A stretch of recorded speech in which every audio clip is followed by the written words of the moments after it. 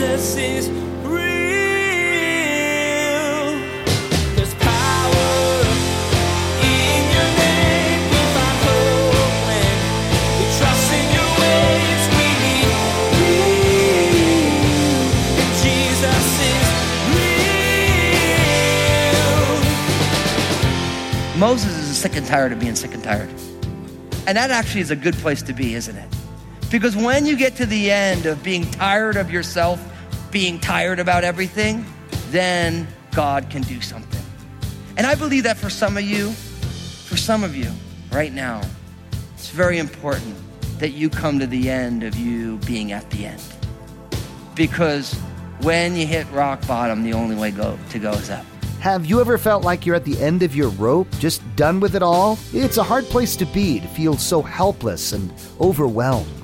Well, today, Pastor Daniel shares that Moses felt this way too. He was done being drained by the work of leading the Israelites. But as you'll hear, sometimes you have to come to the end of yourself to let go so that God can do the work He wants to do. Be encouraged. God is there. He loves you. He wants to move in your life. Now here's Pastor Daniel in Numbers chapter 11 as he continues his message, Immediate Issues.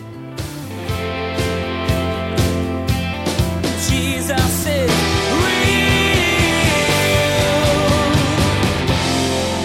Its taste was like the taste of pastry prepared with oil. Now, I don't know about you, but I wouldn't complain about being on a pastry diet. I mean, it's not like, look, this stuff tastes like cardboard. It's like, no, it tastes like pastry with oil. Now, I know some of you are gluten-free. Nobody even knew what gluten was 20 years ago. Now, half of you can't eat it. I don't know how that all works. But anyway, it's like pastry with oil. That was a delicate. It's not like today where you can go into your favorite supermarket or and there's just food everywhere. That culture, it wasn't like the way we live today, where it's like having a pastry made with oil. That was like, wow. And they got that every night from the hand of God. Completely abnormal for them. For us, you're like, oh yeah, I can only eat a donut 3 days a week because I have to have a croissant because I need my variety. And that is a first world problem, my friends.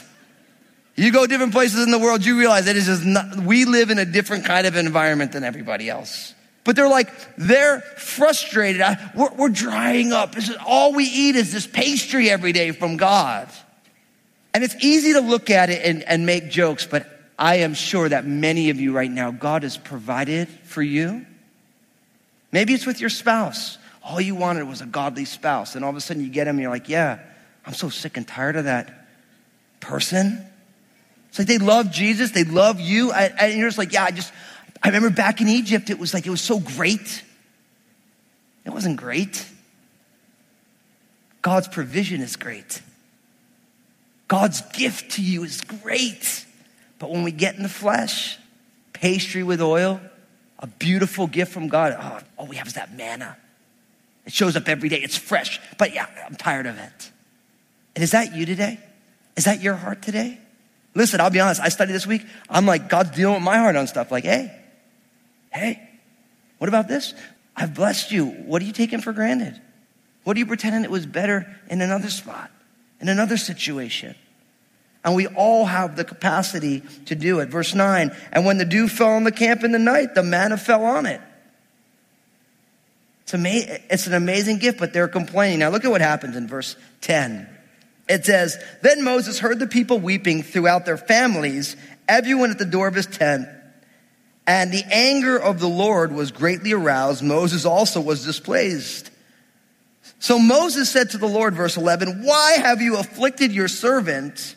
And why have I not found favor in your sight that you have laid the burden of all these people on me? Did I conceive all these people? Did I beget them? That you should say to me, carry them in your bosom as a guardian carries a nursing child to the land which you swore to their fathers? Where am I to get meat to give to all these people? For they weep all over me, saying, give us meat that we may eat. I am not able to bear all these people alone, because the burden is too heavy for me. If you treat me like this, please kill me here and now. If I have found favor in your sight, and do not let me see, my wretchedness. So imagine this. It starts with the mixed multitude. Listen, negativity runs forth like a virus. It does.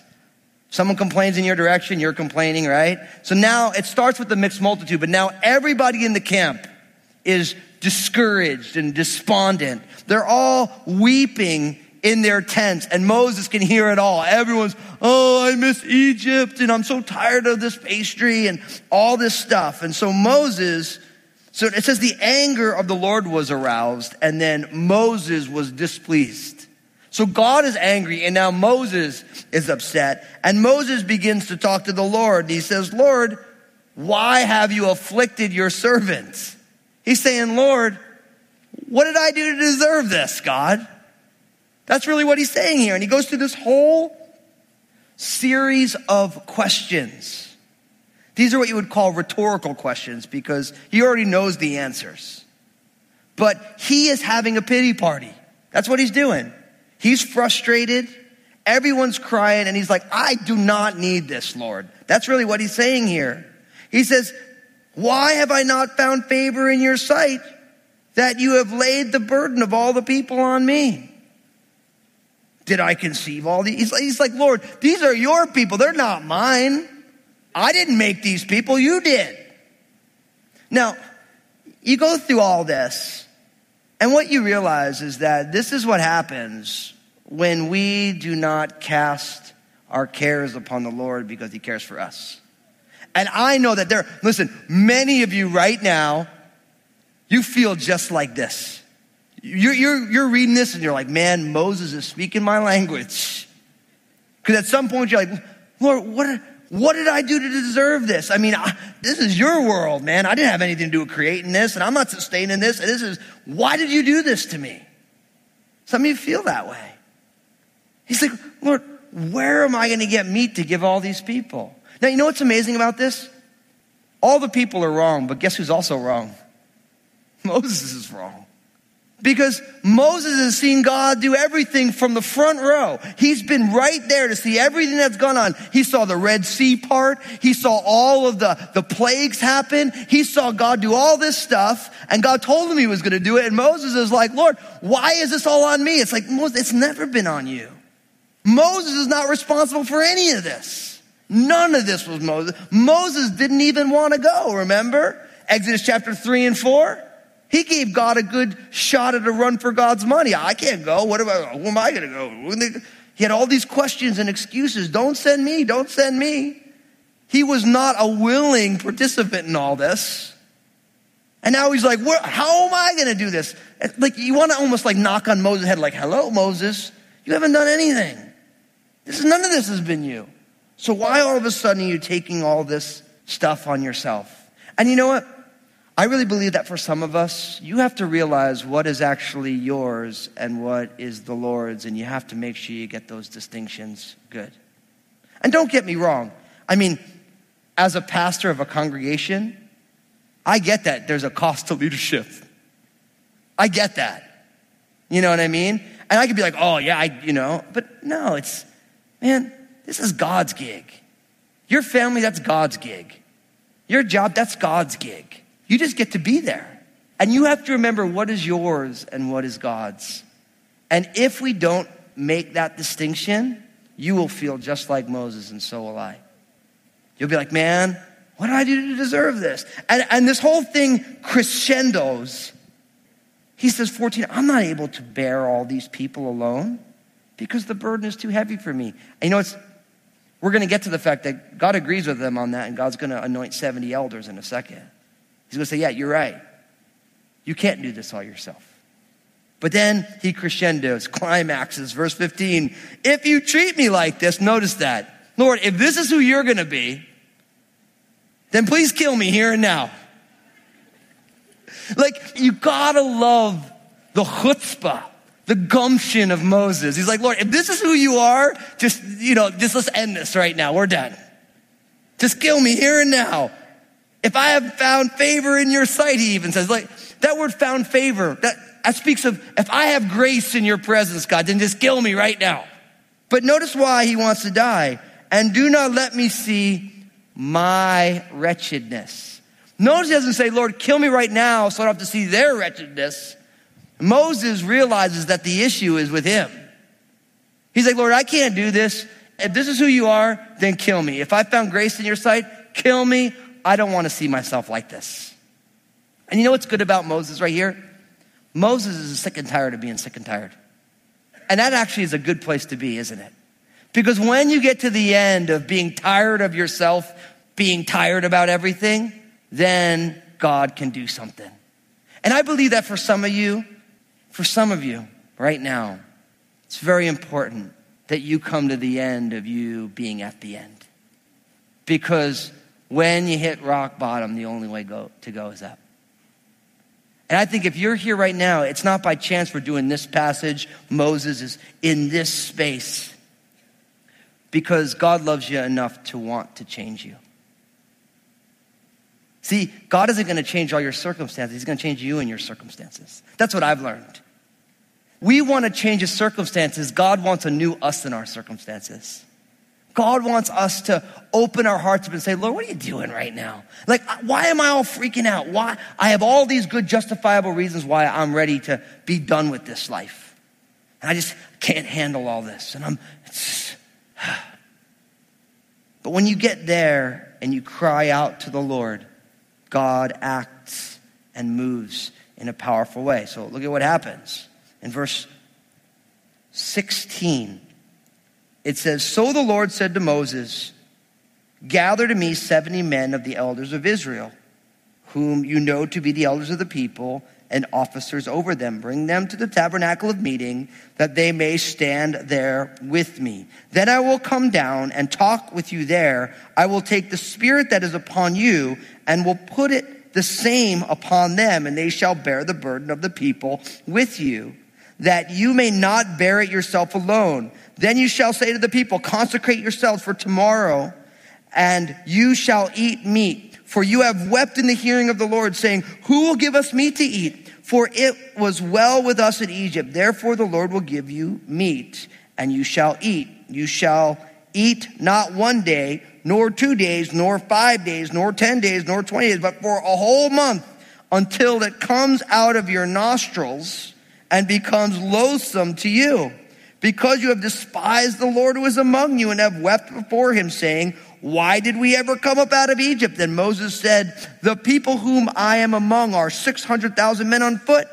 Yet you have said, I will give them meat, and that they may eat it for a whole month. Shall flocks and herds be slaughtered for them, to provide enough for them? Or shall all the fish of the sea be gathered together for them, to provide enough for them? And the Lord said to Moses, has the Lord's arm been shortened?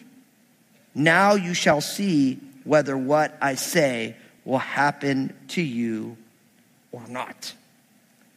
So the two issues, the people's desiring of meat and Moses desiring for help, God answers both of them. Now, notice first the gathering of the 70 elders. And we're going to see how that plays out in 1 second. But he says, gather to me 70 men of the elders of Israel, whom you know to be the elders of the people and officers over them. Bring them to the tabernacle of meeting, that they may stand there with you. Verse 17, and I will come down and talk with you there, and I will take the spirit that is upon you, and I will put the same upon them, and they shall bear the burden of the people with you, that you may not bear it yourself alone. So I want you to notice something. God is appointing 70 elders. Now, do you notice that he says, I want you to choose 70 elders who are already being elders? I'm here to tell you, listen, as it relates to growth in a church or church leadership, the best way to do church leadership is you look for who is already serving and caring and leading people. Those are the people that churches should pray and lay hands on and ordain as elders. Because we live in a day and age within the church where you can go to school and you can get a degree, and then all of a sudden you come to a church and they make you something. But really, God doesn't say, look, I want you to go get educated and then you're going to be something. God says, look, I want you to serve the people. I want you to lead the people. And the people who are serving and leading the people, those are the people who I want to put my spirit on to lead in a more pronounced way. Now listen, If you're here today and you love Jesus, every single one of us should be aspiring to leadership, servant leadership within the church. Why? Because that's what our Bible says a Christian is. So brothers and sisters, find somebody to serve. Find somebody to love on. Find somebody to come alongside. And the beauty is that in a church where everybody is serving people, then all of a sudden God will be like, oh yeah, no, that one, that's supposed to be a church leader. That's supposed to be a church leader. That's supposed to be a church leader. But I love that. He doesn't just say, oh, I want you to choose those guys because they got the most education. They got also the biggest debt because of all that education. And you're going to lay hands on them because they're the smartest. No. He says, look, who's already the officers of the people? Who's already leading the people? Who are the people looking to? Those are the guys that I want. So 70 people are chosen. They're going to get the Spirit of God so they can help Moses. And then, of course, in verse 18, we find out about this giving of the meat.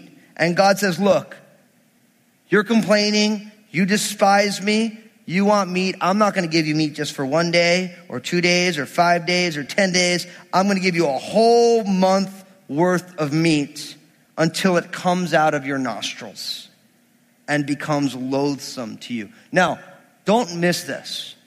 This is what happens when you give yourself over to your intense cravings. This is a textbook, old school look at how addiction happens. Because you have a desire, you give into that desire, and at some point, that desire begins to consume you. That's how it works. That's why it says that sin is pleasurable for a season. Because what happens is you give into it, and immediately it's enjoyable until over and over and over again, and then before you know it, it totally hollows you out from the inside. That's how it happens. And God is saying, look, you want meat? I'm going to give you so much meat that you're going to hate meat. Because the problem is not the food. The problem is your heart.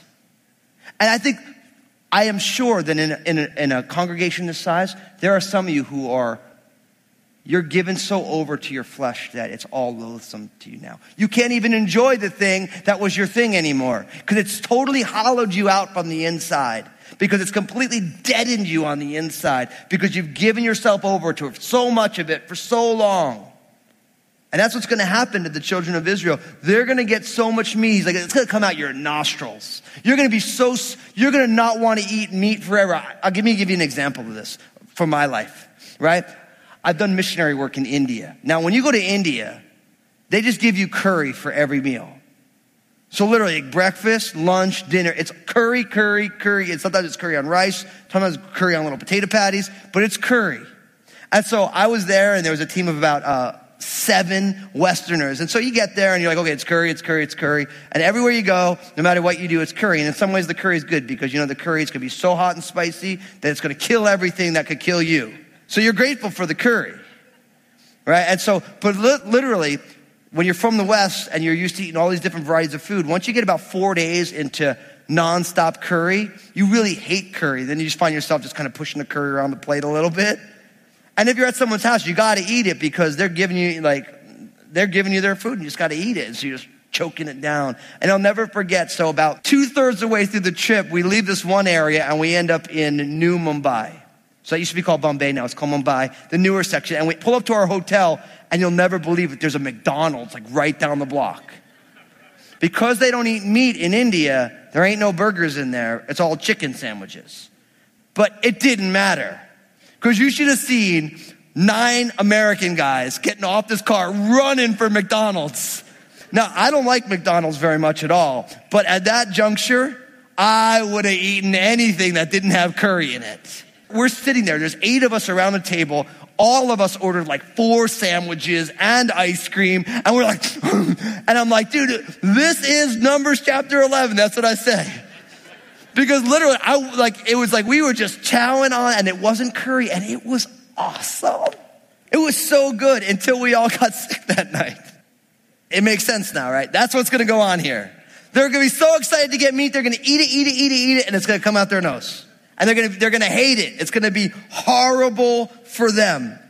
And that's exactly what ends up happening for them.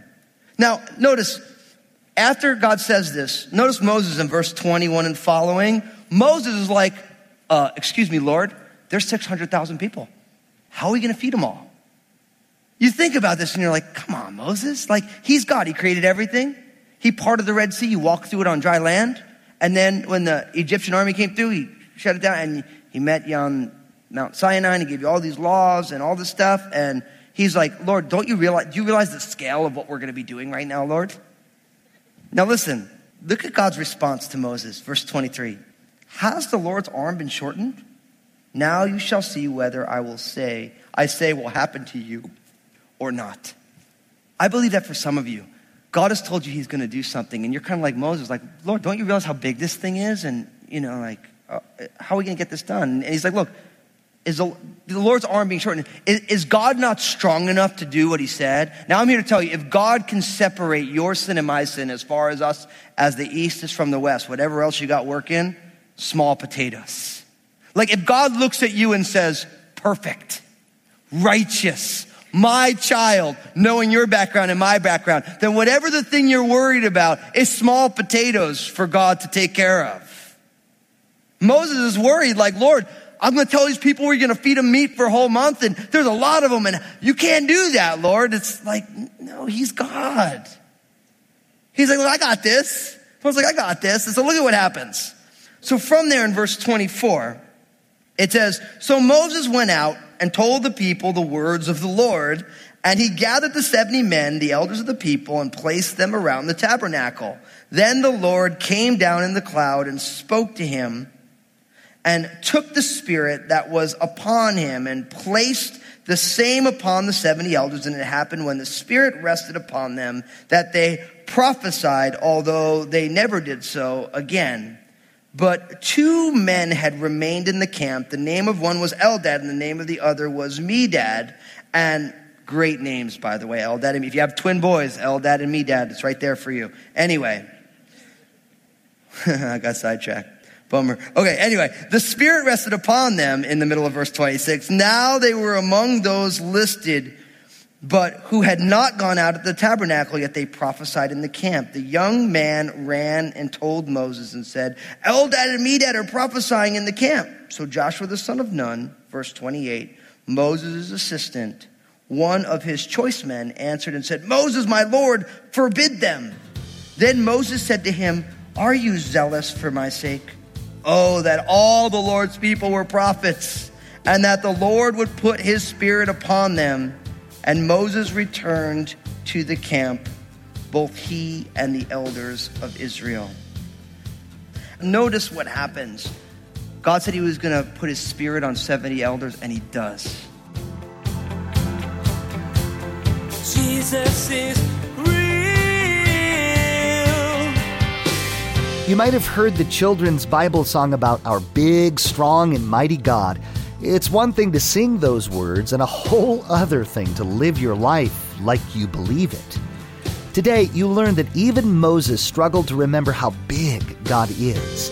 Pastor Daniel encouraged you to cling to the truth that God is enough for whatever is going on in your life. He's bigger, stronger, and has more resources than you can even imagine. You can trust him to do what he says he will, even when it seems impossible. Hey everybody, Pastor Daniel here. Thanks so much for tuning in today. It's such an amazing honor to share God's Word, and I love seeing how God is working through this ministry. Would you partner with us? I'd love for you to join us in sharing the message that Jesus is real by being a prayer partner or financial supporter. Find out more by visiting our website, JesusIsRealRadio.com. Hey, this is Josh, and I wanted to personally thank you for listening today to Jesus is Real Radio. Did you know that Pastor Daniel also has a TV program? It's called Real with Daniel Fusco. I want to encourage you to go to JesusIsRealRadio.com, click on the Stations option in the main menu, and find out if Real with Daniel Fusco airs on a TV station in your area. Place a marker in your Bibles and join us next time when you'll learn that God poured out his Spirit on 70 Israelite elders. Pastor Daniel will share that the Holy Spirit lives in every follower of God and gives you spiritual gifts. You'll be encouraged by the truth that personal conviction is proof that you're God's kid. Well, that's all the time we have for today's broadcast. On behalf of Pastor Daniel and the entire production team, we invite you to join us again for the next edition of Jesus is Real Radio.